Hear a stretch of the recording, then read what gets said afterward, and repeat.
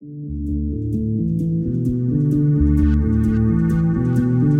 listening to an M Pavilion podcast. Conversations about design and the world we live in. For more, visit our archive at mpavilion.org and subscribe wherever you find your podcasts.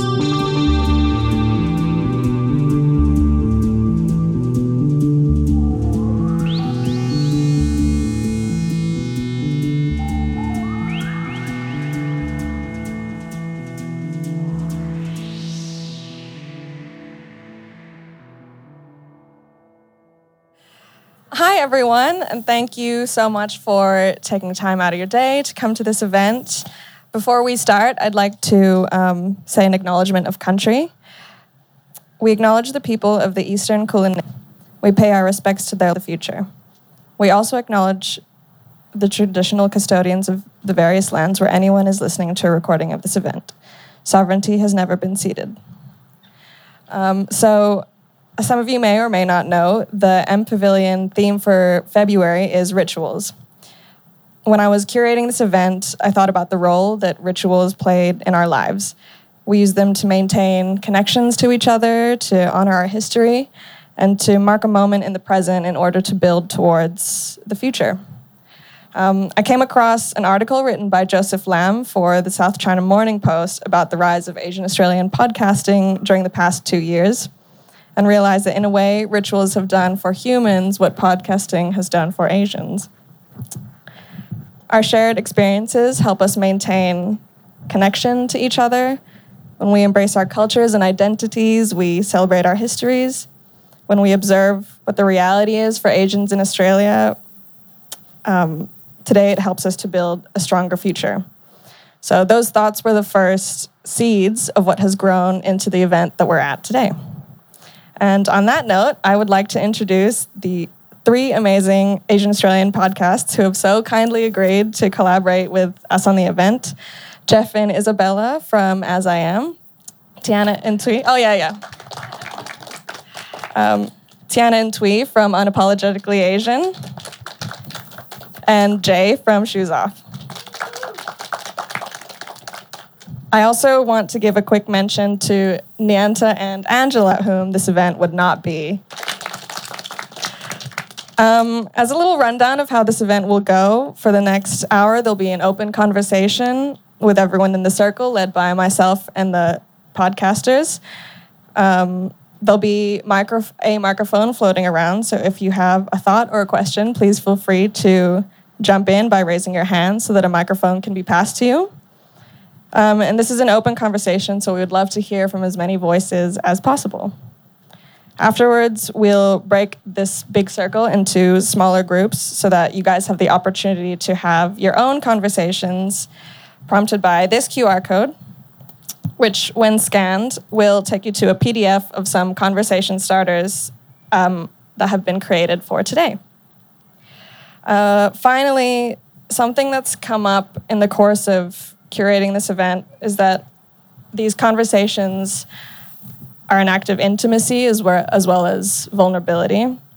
There are not often spaces created or claimed for Asians to voice these experiences freely in Australia, sometimes because you feel of being disruptive, sometimes because you don't have the language for it, sometimes because you don't always have people to talk about it.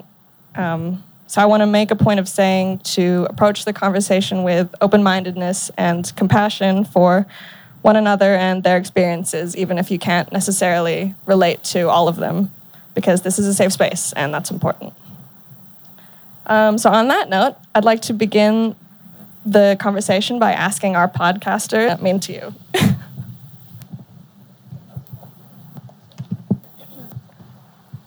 Hello. Oh, wow, that's really loud. That's a bit. Oh, wait, hold it close. There we go. Hi, everyone. I'm Jeff. And, this is a big question because all our podcasts are built around the idea of what is the Asian Australian experience. And the more I think about it, the more I think it's important to recognize it as an opportunity. And it's an opportunity for us to define what that actually means. I think, like myself, a lot of people are first-generation Asian Australians. and there hasn't been a precedent set before us about what that can be. So it's a really exciting time where we can sort of acknowledge the past and what our parents have brought over, but also recognize that we're in a new space. It's Australia. It's not the same as China or Vietnam or wherever you may be from, but yeah, it's an opportunity. Beautiful. Tian and Tui or Jay, do you have any thoughts? Nah, you said it like perfectly. I totally 100% agree. Everyone has their own unique experience, and you know it spans across what culture you're from, what sort of background you're from. But yeah, I actually really never occurred to me. We are the first, I guess. This is the first time we're experiencing this, like this Asian Australian experience. It's very, very new, and it's up to us to kind of like navigate through that without anyone assisting us. We can only help each other. So it's cool how you have these sort of experiences and spaces for us to do that. But yeah. Something that came up while we were having conversations before in the lead up to this event was that, like Jeff said, it hasn't been done before. So I guess, how do you feel about being the first people to be doing that work, maybe like reconciling generational things, or do you find it frustrating? Do you find it exciting? Sorry, should we maybe expand the circle and include some new friends?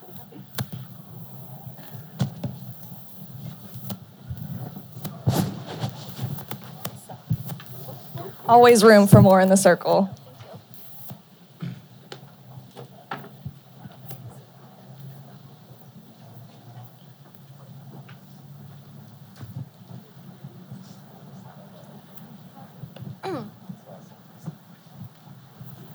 I can answer your question. Yes, Jay, please. I actually don't know if we're the first. True. Yeah, true. I feel like there's been Asians, Chinese people came in like the 1800s, so they've been here a long time. I think they've probably just been a little more under the radar or less vocal than we are today. But I spoke to someone in their like 40s or 50s, and he came up to me when he heard I was doing the podcast, and he's like, "We need to have a chat. Like, I feel like I've had really many similar experiences to you." And I was like, "Okay, cool." So yeah, I think we're probably the ones who are wanting to be more public about it, but I think it's been going on for a long time. Actually, good point. Oh, sorry. Well, we're in the social media age, true. We have a larger part. Yeah, that's true. We're definitely not easier to share these experiences. I remember I was talking to my cousin during New Year's, and I was telling them, "Oh yeah, I have a podcast, and it's about my my experience growing up Asian Australian." And he's like 40 years old, so a lot older than I am. And he was like, "Oh, I wish I had that growing up. Like, that's cool how you have this platform where you can share these experiences and other people can listen on as well." And I'm like, interesting. It's good to know that I'm kind of doing something like useful and valuable to people. But yeah, it'll be cool. I haven't really spoken to many people from the earlier generations who are Asian Australians and have these sort of experiences too. I've only ever talked about it with people like our age. Hi. I was just going to expand on that and, I think talk about, the rise of podcasts as a platform. And I think, when Jeff and I started As I Am in 2020, I think it really was one of those moments when, at least for me, podcasting kind of was a medium that I consumed quite often. So I think it's been really cool to, feel like there's been a recent rise in Asian kind of advocacy, but 100%, to expand on Jay's point, I think this has been something that's been happening for a really long time, but hopefully, with these rise of platforms like podcasting, it feels like we do have a bigger voice and, hopefully more impact through that. But yeah, it's been great though. I also feel like for the first time, I've been exposed to the kind of language to be able to talk about it, because I'm sure I've gone through a lot of the same experiences, but they didn't quite know how to reconcile it emotionally or mentally within themselves, mentality or sentiment to talking about it like there is now. When you first started, how did you know, or how did you figure out how to begin having these conversations? Like, did you feel you had the sort of framework already? or where did you get it from? So I think we probably all felt some sort of dissonance of being Asian in Australia. And my guess is there are previous generations that have as well, but haven't had the chance to explore that, either because they haven't been around people to have the discussions with, or there's just been a mentality of like heads down, get shit done. And we're lucky in the sense that, well, me personally, I grew up with a lot of other Asian people. I don't know if you guys are the same. So that definitely helps because you have shared experiences already. But another part is we have exposure to, like you said, with a social media generation, we have exposure to lots of people's thoughts and ideas. So we're seeing how other people are deconstructing race or trying to understand racial experiences, not just in Australia. And I think that's probably helped us a lot.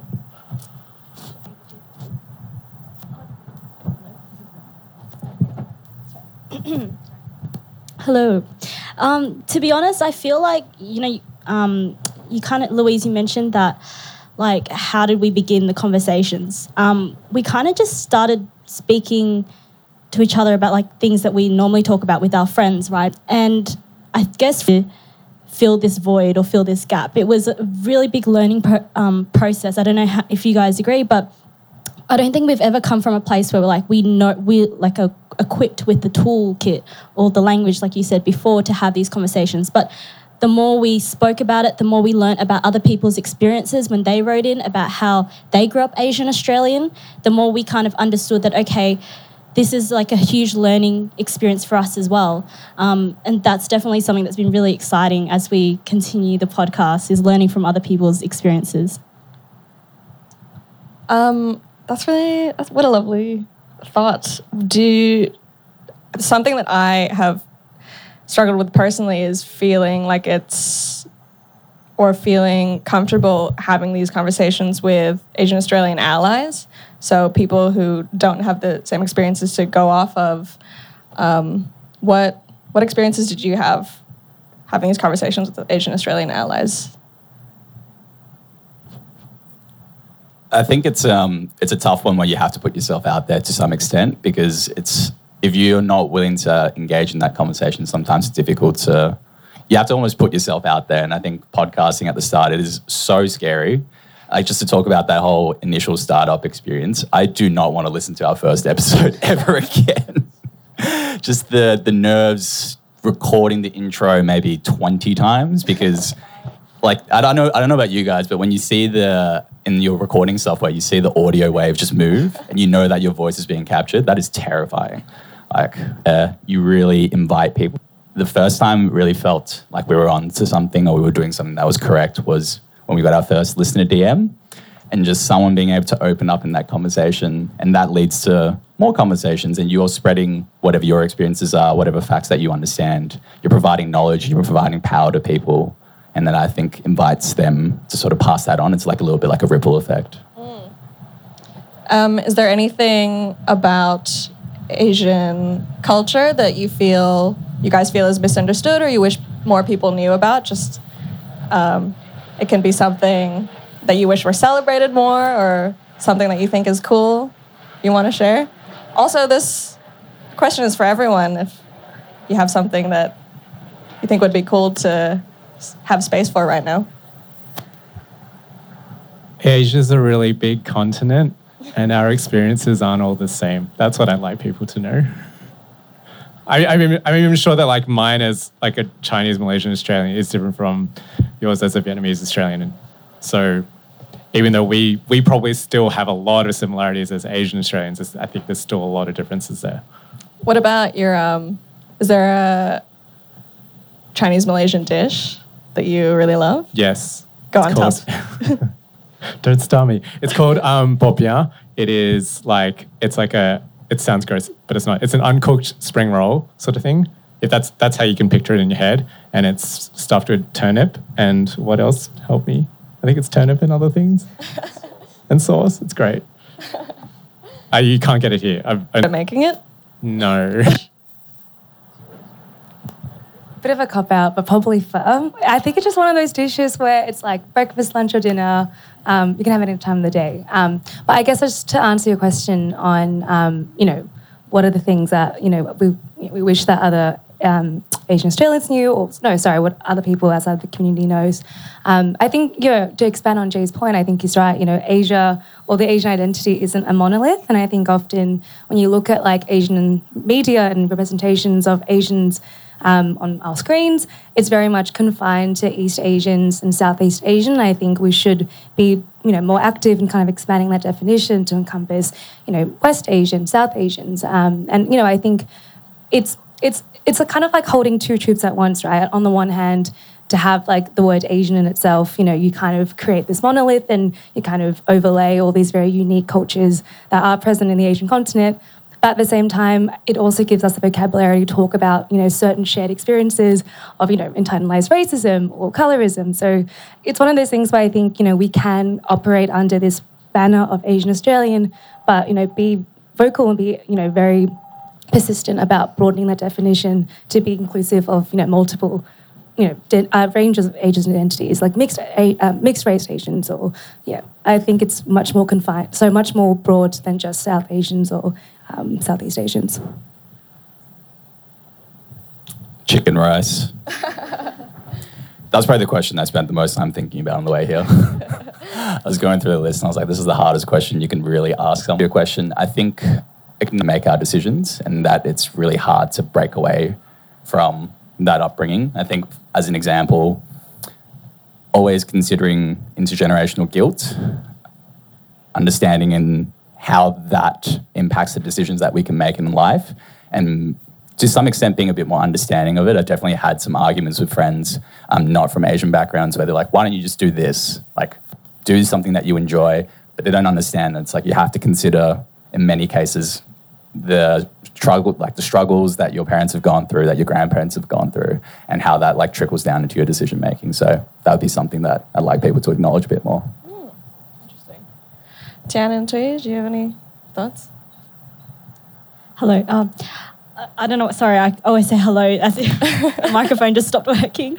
BBH, guys. If you like pho, then you'll like BBH. It's spicy, got a personality. It's good. It's a good soup, and I think it's pretty underrated. I definitely agree with what everyone's kind of said about how in Asia itself, there's so many different it's kind of beautiful in a way, because it's like we all share similar experiences. Like we've all, even how you started this conversation, where can everyone take off their shoes? That's like it's such a small thing, but it's so beautiful that most Asian households is like, take off your shoes when you get in, right? But then there's also so many differences between us, and I think those differences should be celebrated. And those different example is the other day, so she works in corporate, and she was sitting in a meeting and they were celebrating Lunar New Year. But instead of calling it Lunar New Year, they called it Chinese New Year. And they kept, of course, Chinese people celebrate it, and they used a lot of Chinese sayings, and she spoke to me about it. She was like, she actually wrote an email to the people that organised it and said, I felt a bit like I wasn't included in this conversation because, not only do Chinese people celebrate it, but so do Korean people and so do Filipino people, and there's so many different cultures that you've kind of left out of this conversation. It's great that you're making a step in this direction to include this celebration, but there are more things that you can do to include everyone. And so I was like, go mum, I felt pretty proud that she had that voice to be able to say how she actually feels. And yeah, it's cool. So hopefully with the conversations that we have like this one, we can still open the door, even if it's slightly, to more conversations, and then you'll go out and have conversations with your friends about these things, and then hopefully there'll be like a ripple effect. So, anything to add? Sorry, can I add on to that actually? So, hi everyone, my name's Zoe. I used to be part of, or kind of still part of, As I Am. So I'm a primary school teacher, and we also celebrated sort of Lunar New Year the other day, and I think it's so important, especially with the younger generations, to start with education. And I made a point when we were with them that Lunar New Year is Chinese New Year, and I think that's just because no one's ever corrected them. No one's ever actually told them. And that's not their fault. Like they're not to blame. So yeah, I made sure to remind all the students. I was like, it's not just Lunar New Year. Like a lot of Asian countries will celebrate this holiday, so it is called Lunar New Year. And I think that's, the beginning of it, hopefully, to change those problems. I feel that something that I learned when I got to Australia, because I only moved here a few years ago, I was surprised to learn that not all Asians feel included in that term, Asian. It was interesting talking about how inclusivity can differ even within the Asian community. So I'd like to open this question to the Southeast Asians or the South Asians in the room. Do you identify with it, or are there other terms, umbrella terms that you identify more with, or what are your thoughts? Because when I was talking to Jay, he asked me, he was like, do you identify with Asian? And I was like, whoa, yes, absolutely I do. Like, I know that people don't often think of Filipinos, which is what I am, immediately when they talk about Asian people, because I feel like most of the time the representation is of East Asian people, especially in the media. But it doesn't mean that I myself don't identify the idea that the definition is broader than maybe the shortcuts that your mind might make. Anyone? Nyanta, do you feel like speaking on this? Yeah, that's such a funny question because we've had so many conversations about this. I feel like I want to say yes as a broad answer, but I almost feel like I don't have the right to say yes. There's a bit of guilt involved in saying that I'm Asian because I have to then almost go into a geographical explanation of being like, well, India's a subcontinent, so it is part of Asia, but if someone looked at me, they wouldn't probably say that. And I think that's something for me to unpack, but also a conversation that needs to be generally opened about how what you were saying about it's just about being inclusive about Asia being a very big continent, not, well, first of all, a continent, not just a country. So I think it's coming back to it being like, yes, I do, but I feel like I would like to feel more comfortable saying yes. Do you feel more comfortable calling yourself South Asian? Probably just Indian, because then I have to explain like where in South Asia, and I think there's also the question of like where in India and all these other, it's got so many layers to it. I think it's getting asked, I think this is diverting a bit, but like just getting asked where you're from is such a big question. Actually, that'd be something I'd be interested to hear from someone says where you're from as well, but something that is maybe beginning to get embraced a bit more.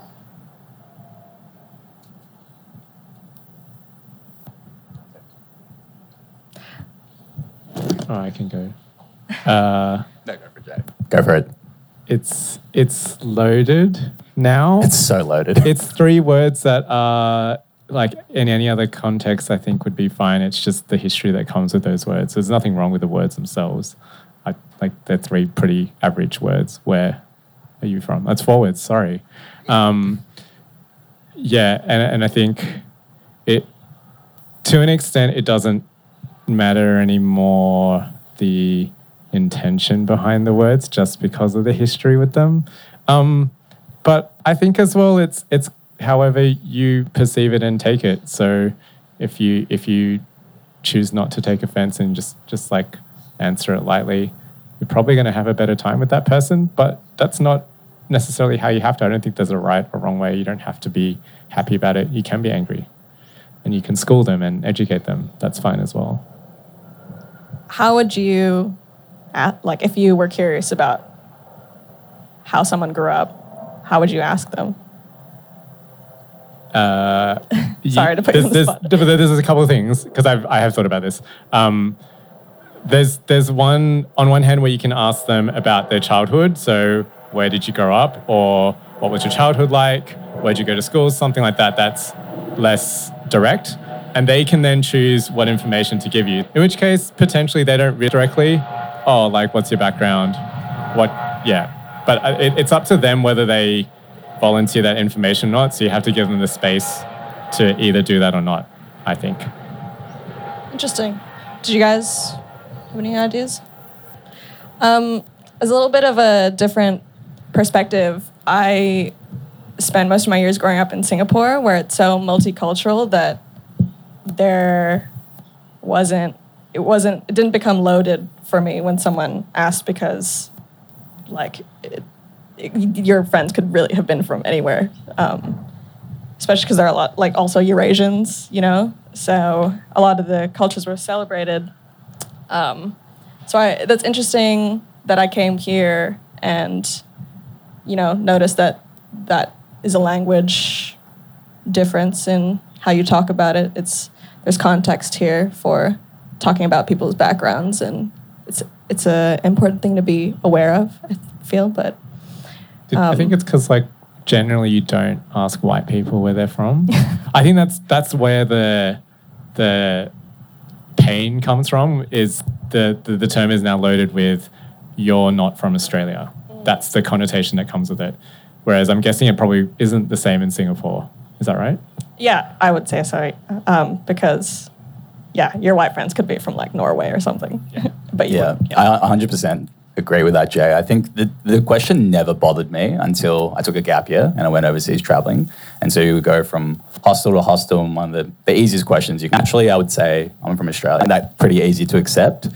But so often people would just press me for just where I was actually from. And it was like, why can't you just accept the answer that I'm giving you? And I think over the past 2 years, I've grown to really not enjoy that question, but I understand. I think it's not the right way to approach it. I think what you've talked about, Jay, is actually much better, where there's an option of how you respond, and you can choose how you feel about it. And, you know, I don't always want to, like, go ahead and just school someone and be like, you can't do this, you can't do that. It's just like, it's not a fun time for everyone. Sometimes you just want to have a normal conversation. So, yeah, I really like that approach. Up to you. You can still school them if you want. Yeah, only sometimes, only the weekends. You know, I don't want to do it on the weekdays. I think even the way that I've learnt to answer the question has changed over the years. I remember, like, when I was younger, I would say, like, they'd be like, oh, where are you from? And I'd be like, oh, well, my parents are from Vietnam, but, you know, I'm Australian. And then there's kind of an internal conflict where I was like, is that how I should be, like, owning my identity? Is that how I should be, you know? And so I think now, like, if someone was to ask me, I'd be like, yeah, I'm Vietnamese Australian. Oh, hello? Yeah.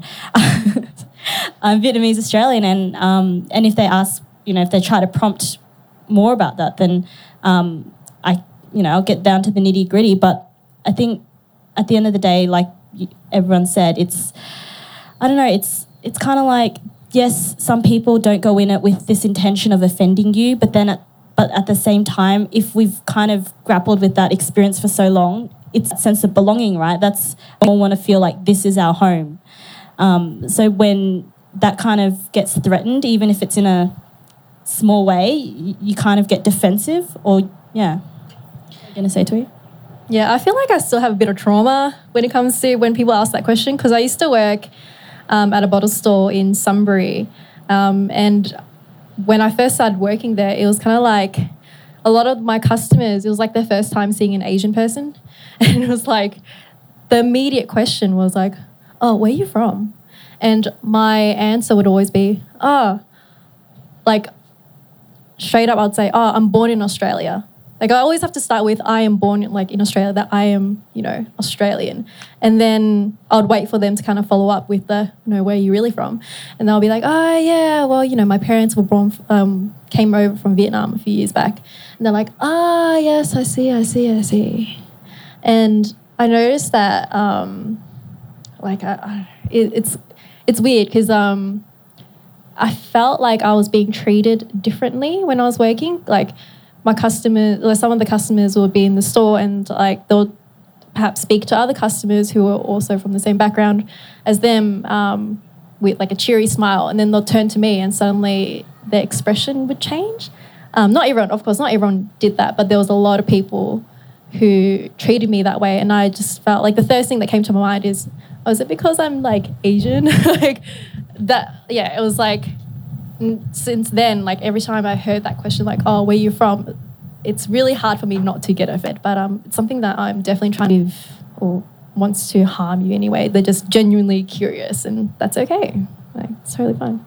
I think we need to like be conscious of the difference between impact and intent. So if you accidentally drive into someone's car, you didn't intend to crash into them, but you still made an impact. And I think it's still on them a little bit. It's up to us whether we want to tell them or not. But I don't think you need to feel defensive of like wanting to protect them because they have good intentions. You have every right to feel, fuck you. Yeah, on that note as well, going off of this car analogy, for a lot of Asians or minorities, it's your car has already been crashed into so many times. So for that person crashing into you, it may seem like a small bump or like I've never hurt you before. So they don't have the context of you have all this trauma still from growing up with these experiences, even if they're microaggressions. That's something that I wish more allies understood about the Asian Australian experience, is that sometimes a small event or situation, like there's so much more to it that fuels your reaction. You can educate in like a happier, nicer way, but it does take like more of you to be like the bigger person, to be like, oh, so like do the conversation. You can do it. It just have to come out with that is like, it takes work. Yeah. It's an option. Yeah. You don't have to do it. Yeah. No, I totally agree. And I think, I mean, as you said, when we were talking before, like if you feel like getting frustrated, that's also a valid thing to feel. And I think eventually, personally, it'd be nice to get to that point where I have the emotional stamina to be able to react like that. But, you know, these are really hard things to go through. So if you go to a anxious survival point, like I would totally understand as well. So on that note, is there anything, or what do you guys feel like the culture of allyship has been like for you guys growing up in Australia? I just wanted to quickly go back to your point before about, you know, like raising things, especially when you're faced with microaggressions. It's hard because sometimes I find that, especially in the workplace, and something's been said to you when you experience microaggression, half the time you want to call it out, you want to, you know, explain it to them, school them. But at the same time, like, you also want to preserve that space. And I think sometimes the onus falls, you know, very burdensomely on people of colour or people with minority backgrounds who experience that microaggression to, like, fight back, because sometimes you just don't want to. The other day at work, actually, we, like, had, like, a trivia, and it was kind of like, it was like I forgot the actual name, but it's one of those things where you're given categories and you have to kind of, like, answer, you know, the answers with a certain letter. So, for example, name, like, you know, a country, name a city. And there were all these different categories, and one of them was diseases. And someone had written down, like, Wuhan virus. And I just remember, like, taking a step back, and people were laughing at this answer, by the way. But I remember taking a step back and being like, oh my God, what do I do? Like, I'm quite new here. Do I call this out? And it's hard because I'm still grappling with that decision. I decided to stay quiet in the end because I was like, oh, I don't know if I want to ruffle any feathers. I don't know these people too well. But, you know, it's one of those things where I feel like the burden was placed on me to school them and to kind of be like, hey, that's not okay. But at the same time, like, I was really quite offended by this and I was quite hurt by this, that I felt like I didn't really have the energy to expand on that and to kind of, like, you know, call them out on it. So it's hard because on this, you know, on the one hand, I really do want to cultivate a culture where, you know, you can call people out in a safe space and feel like they are being receptive. But at the same time, it depends on the context, right? If it's in a workplace, it's much harder to navigate through that. I don't know if you guys have similar experiences in the workplace or in other areas, but yeah, that's something I'd love to kind of, learn more about. Just being able to kind of like have that courage to call people out, even though you're shit scared, especially about the repercussions, right, in a workplace in particular. I think that's probably, that's a really shitty situation. It's probably why allyship's important. Imagine if you had someone else there who called it out for you, and you'd have just like felt such relief of like, thank God someone else noticed that and not just me. And I think I've been pretty lucky that I've surrounded myself with people who are better with that stuff and people of color. But yeah, I agree. It's shitty situations, and it sucks when you don't have those allies. Like, I resonate with your experience. The other day I was with a group of friends and we were having a meal together. And, I'm the only Asian in the group, and there were, we had some white friends, and then we also had a Lebanese person as well in the group. And they made a joke, and used like an Asian accent. And at that time, I felt like, gosh, I should call this out because, this is everything I stand for, right? Or goes against everything I stand for. Like this kind of casual racism or this kind of these microaggressions that occur, like it doesn't sit right with me. But at the same time, I kind of felt like, oh, I don't want to ruffle feathers. They're my friends. Like, it's just a joke. And then I kind of thought to myself, why am I trying to like protect like how they might feel versus how I feel? Like I put so much emphasis on, okay, like, no, it'll make it awkward for them or it will be uncomfortable for them. But really, like, I didn't prioritize, like, hey, this is uncomfortable for me. And, maybe I should speak up about it as well. And, yeah, like you said, Jay, like, it would have been nice if someone else in the group said, hey, like, you shouldn't say that, or, hey, like, maybe that's going a bit too far. But I think that's, to answer your question, Louise, that's probably something that we would hope that allies would be able to do, right? We'd hope that they'd be able to kind of, they don't have to, say, oh, So, yeah, and I also think a part of it is, and I know that this isn't common I know this isn't across all Asians, but there is this kind of sense of people pleasing, and there is this sense of trying to save face and trying to, like, I don't know about you guys, but like my parents would be like to me, oh, Tiana, like, don't keep your head down, like don't talk back. And I guess that also was another part of it as well on how I responded. But yeah, definitely something that is internal inside of me that I keep thinking about is like, okay, so what is the way that we should be responding to these situations? No, I think that's really interesting because the instinct to keep your head down is a self-preservation instinct, if anything, because especially if you're a minority in the room, then you don't want to alienate yourself by defending yourself, which is really hard line to tread and hard decision to make. So yeah, that's definitely a shitty thing to go through, but I also identify with it. And I think another thing that has less of a negative experience, I wish more people had shown interest or like even asked me that question, like, oh, you know what, like, is it worse for you being Asian in Australia? Like, to have that awareness and curiosity to be the first one to talk about, or I'd like to see allies be doing more, because yeah, it is a lot of burden to be the first one to like draw attention to yourself like that, especially if you're nervous about it. But on another note, like, you could celebrate it as well, especially food-wise. Like, we had all these stories about food to share, and it's such an easy thing to do, is just show curiosity in others. Yeah. Did anyone have any thoughts on that? I guess just to briefly expand on that, and I think it's something I've been thinking about recently, where I think I'd like to kind of reframe the Asian identity experience as one that's kind of beyond trauma. Like, I think a lot of the times, and I think that's a big reason why Jeff and I started this podcast, was because we had a lot of shared experiences, and that was mainly born out of internalized racism, growing up feeling othered in Australia.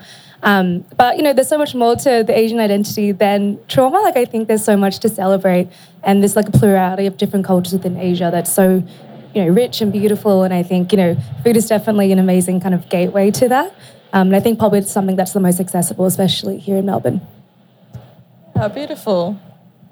Did you guys have any thoughts on, to revisit the question from earlier, like what the culture of allyship was like? Or actually, let's hold space right now to like celebrate something from your culture.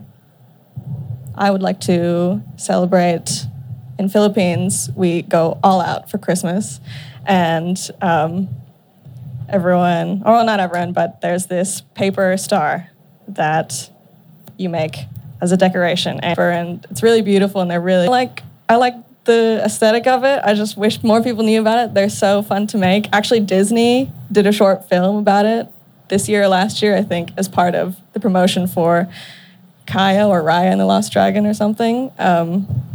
Yeah, I just want to share that with you guys.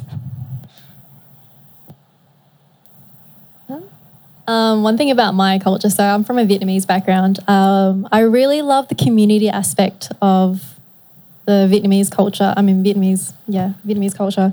I think growing up, for a bit more context, my parents were from an island off the coast of Vietnam. And when they moved over from Vietnam to Australia, them and like a lot of other people from the island, we really kept that sense of community and we helped each other out a lot. And it just felt like I had this big, massive family and I loved that. And also noticed like my parents, whenever we'll be out on the streets, like shopping at the shopping centre, if my mum came across another Vietnamese person, like it just felt really easy for her to talk to them, even though they were complete strangers. Like I was like, oh, maybe that's another family friend that I don't know, but turns out it was a complete stranger. But it's like this sense of community between Vietnamese people and other Vietnamese people that was like really warm and welcome. And like, yeah, I love that. I wish everyone could feel the same way. Yeah. That's so funny because my mom is the same with Filipino people. Like they can spot a Filipino person, there's like a crowd of like hundreds, big crowd, and they're like, yeah. yes, these people. They're like, or maybe. One thing that we do is we pray to our ancestors. I think there's a beauty in basically acknowledging that whilst you have family members that have passed away, they're never completely gone and they're always watching over you. And I feel like for me, I've never met any of my great-grandparents, but I know so much about them. I've prayed to them. I'm not particularly religious or superstitious, but it allows you to recognize that lineage and where you come from. And I feel like that connection is really awesome. Oh, beautiful. To extend the Vietnamese culture, something I love is karaoke. I don't know if there are any Vietnamese in the room beyond Tiana, but yeah, we go hard. And it's very funny how intensively my parents and family would prepare and rehearse months on end before, a party and whatnot. It's all around kind of food, but especially karaoke, which is really fun. They rehearse their karaoke. Yeah. They have like the full-on amps. They have the microphones. It's incredible. Yeah. I thought they were rehearsing their singing. They're just the setup or the singing or both? Both, everything. Wow. It's like a full like dress rehearsal. We had like a New Year's party like this year and we had like a karaoke thing and it went off. Girl, I feel you. My parents, they love the karaoke. There've been so many times where I'm like recording with Tiana and then I have to apologize. I'm like, sorry, my parents have turned on the karaoke again. I'm sorry if you can hear it in the background, like happens all the time. But yeah, love the karaoke. Is there anyone else from the audience that would like to share? Obviously, you don't have to. Reed and Tiana and I were talking about this when we were recording the podcast, being able to talk in your native language in front of people. Not gossiping, but even just being like, I know about those. So I think on that, I also wanted to talk about how you all connect to language in your family, and is that something you share with friends and family as well? Or Yeah, so when Zoe, my partner, we go on holiday, Chinese is always how we covertly talk about things. Just like if you're in a crowded space, you're just quietly like, oh, like, what's that? What's that? It's like you're just like talking shit about it. It's not necessarily designed for talking shit, but that's naturally how the tool gets used. But I think Yeah, when you go back home, you go back to China, you have that shared common way of like communicating with them, which is beautiful, I think, yeah. I actually, since I grew up away from Philippines, I don't speak it very well, but I can understand it because my parents would exclusively talk to me in Filipino. So I think it's a really interesting and wholesome way to reconnect with your, like your heritage. Like I go back now and I wish that I'd grown up speaking it more, which is so different to a lot of maybe embarrassed or shameful experiences I've had. It's something really simple to be able to connect to. And yeah, I envy you guys for being able to speak it. And I know that you guys went to Vietnamese and Chinese school, which is not that I know of a thing for Filipinos, but you bet your ass it'll be something for my kids to be doing. It was pretty painful. Did you go to Viet school as well? Yeah. Oh my gosh. Did you like it? No. I mean, it was one of those things where I went from they really wanted me to learn it, but I was there from prep to year 10. And I remember thinking oh my God, all my white friends are playing tennis, they're playing sport, or they're going to this and that, and I'm stuck at school for 3 hours. But obviously in hindsight, I'm so immensely grateful for that because I can speak to my people, I can speak to my community, and language is so core to my family, and my parents don't really speak English that well, and my grandparents as well, so it's really nice to be able to, when I do travel to Vietnam or engage with the Vietnamese community here, I think language is a huge bridge to retaining that culture, and something that I think I will push on my kids if I have them, and which I feel it's a good thing. Yeah, I went to Viet school as well. Oh, sorry. I hated it because I missed out on watching Disney Channel. Viet school is the same time as the Disney, a lot of Disney shows on Saturday morning, and I missed out on all that. I hated it. But yeah, when I grew up, I learned to really value the experience that I had when I was younger, and really thankful that, I can read and understand Vietnamese. If it wasn't for Viet school, I wouldn't have that, that knowledge and that skill. Do you reckon your language is getting worse though as you get older? Hell, yeah. Oh my God, it's terrible. Because as soon as you said you could read it, I was like, that's very impressive. I can't read shit anymore. I can read it, but I don't understand what I'm reading. It's I can pronounce the word, but do I know what it means? Nope. Yeah, same. I love it. Yeah. So my family, we speak both Cantonese and Mandarin, and the older I get, the more the two converge. And I sometimes the Cantonese comes up in Mandarin, and I get laughed at so much by some you get older. Did you that you find important that you want to pass on to your kids? It could be a small cultural thing. I'm just curious. One thing for me, for example, is I had, not to totally satisfy an Asian stereotype, but I had rice available in my home 24/7. I think we only ran out once that I can remember in my life. I didn't even question it because Filipinos love rice until I moved to Australia, and there was just no longer rice available. So, what do you mean? We have rice. No, I mean, what? There's rice here? Up. No, I moved out of home, so I didn't even think to cook it myself because I was it's just something that was always available. It's like breathing for me. I was oh, what? I have to cook rice today. Anything like that for you guys? Okay, so going back on kind of what we said before about language, right? I've got younger cousins, so they'll be the next gen, and some of them are mixed race, so they're half Vietnamese, half Australian, and it's funny because I feel I don't know about you guys, but I feel the next generation just get away with so much more. They're not forced to go to Vietnamese school and all of this stuff, and I'm oh, you guys are kind of lucky, but at the same time, I'm I'm really, as you guys both touched on before, I'm very appreciative that I do love, I'm peppering in some Vietnamese in there, some of the important words, and one of them, I was to him, oh, so Ben, when you go to school, and someone asks you, about your nationality or your background, what do you say? And he proudly said, oh, I'm Vietnamese and I'm Australian. And I was so proud of him. I was like, oh my goodness, like, you know, good on you.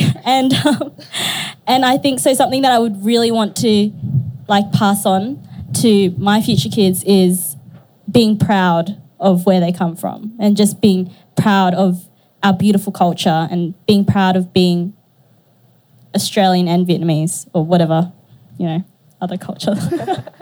One thing I wanted to add on to like the subject of language, and I feel like this is something important to raise, is I find that there's this misconception or misunderstanding often that when people who don't speak your language hear people speaking in their own foreign language, they think you're always talking shit about them. And I feel uncomfortable about that. Like people will say like, oh, you're in Australia, you need to speak English in front of us. Like they think that we're doing it in a way of we're trying to say something bad. But I think, you know, if I really wanted to say something bad in English, I could just whisper it either way, right? Like, I don't think it makes a difference.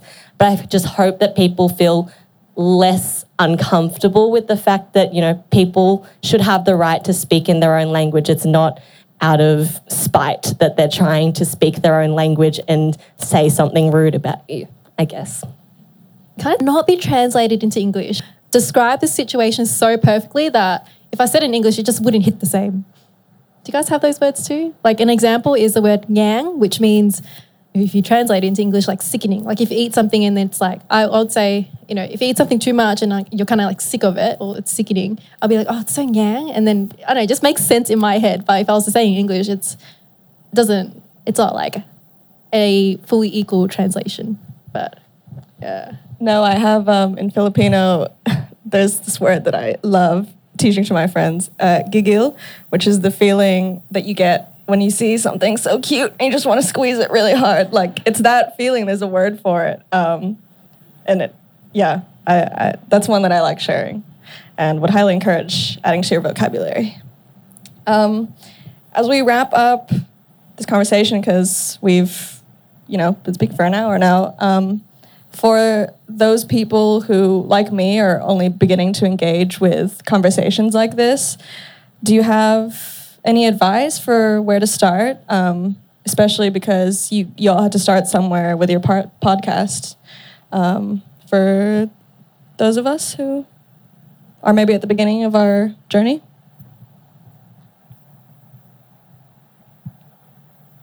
Ask questions, write down what you want to know. There's a lot of reading, and there's also not a lot on certain things out there. So you can maybe find out yourself. Hot tip from me is like academics are like really cool because they especially you get quizzes and stuff, lots of questions. Do you guys have anything to add? It's really hard to not just say like, comment, and subscribe to As I Am. Had to put in the plug there at some point. I think, you know, to one of my earlier points, it's just to be open and be vulnerable and to be comfortable with not knowing that much. I think there's a tendency to want to be correct all the time. I know for myself that is definitely the case, but I think if you can go in and just be like, I am not the subject matter expert on this topic and I want to learn and I want to understand, I think that's a good mindset to enter any of those conversations and just to listen. You know, if you don't have that much to say, then just listen, you know. A last thing from me is when it occurred to me that I had these gaps in my knowledge, I turned to Instagram, which is also how I found you guys as well. Odds are if you're asking these questions, there are other people who not only have asked them, but have started putting together resources. So especially on the issue of like Asian allyship with the Indigenous community, there are a lot of gaps in my knowledge there. Like I would love to learn more about that. So that's my hot tip. Okay, well, on that note, thank you guys so much for taking the time to come, and like all the conversations that we've had, they've really personally been very, very validating. And this is one of the first things I've done in my life that Jay said it, that would turn into a wave. Great analogy. Great analogy. So for the next half hour, there's the option to do this activity where I've put together a PDF of conversation starters. Some of the questions are ones that came up today, and some are just things in general that have been on my mind and my collaborators' minds. So how that activity will go is we'll break up the chairs, the circle chairs. You guys can stay where, just form your own groups, and the QR code will link to them. And you can have your own conversations. And you can also take these home if you would like to share them with the other people in your life. Yeah, thanks for coming, you guys.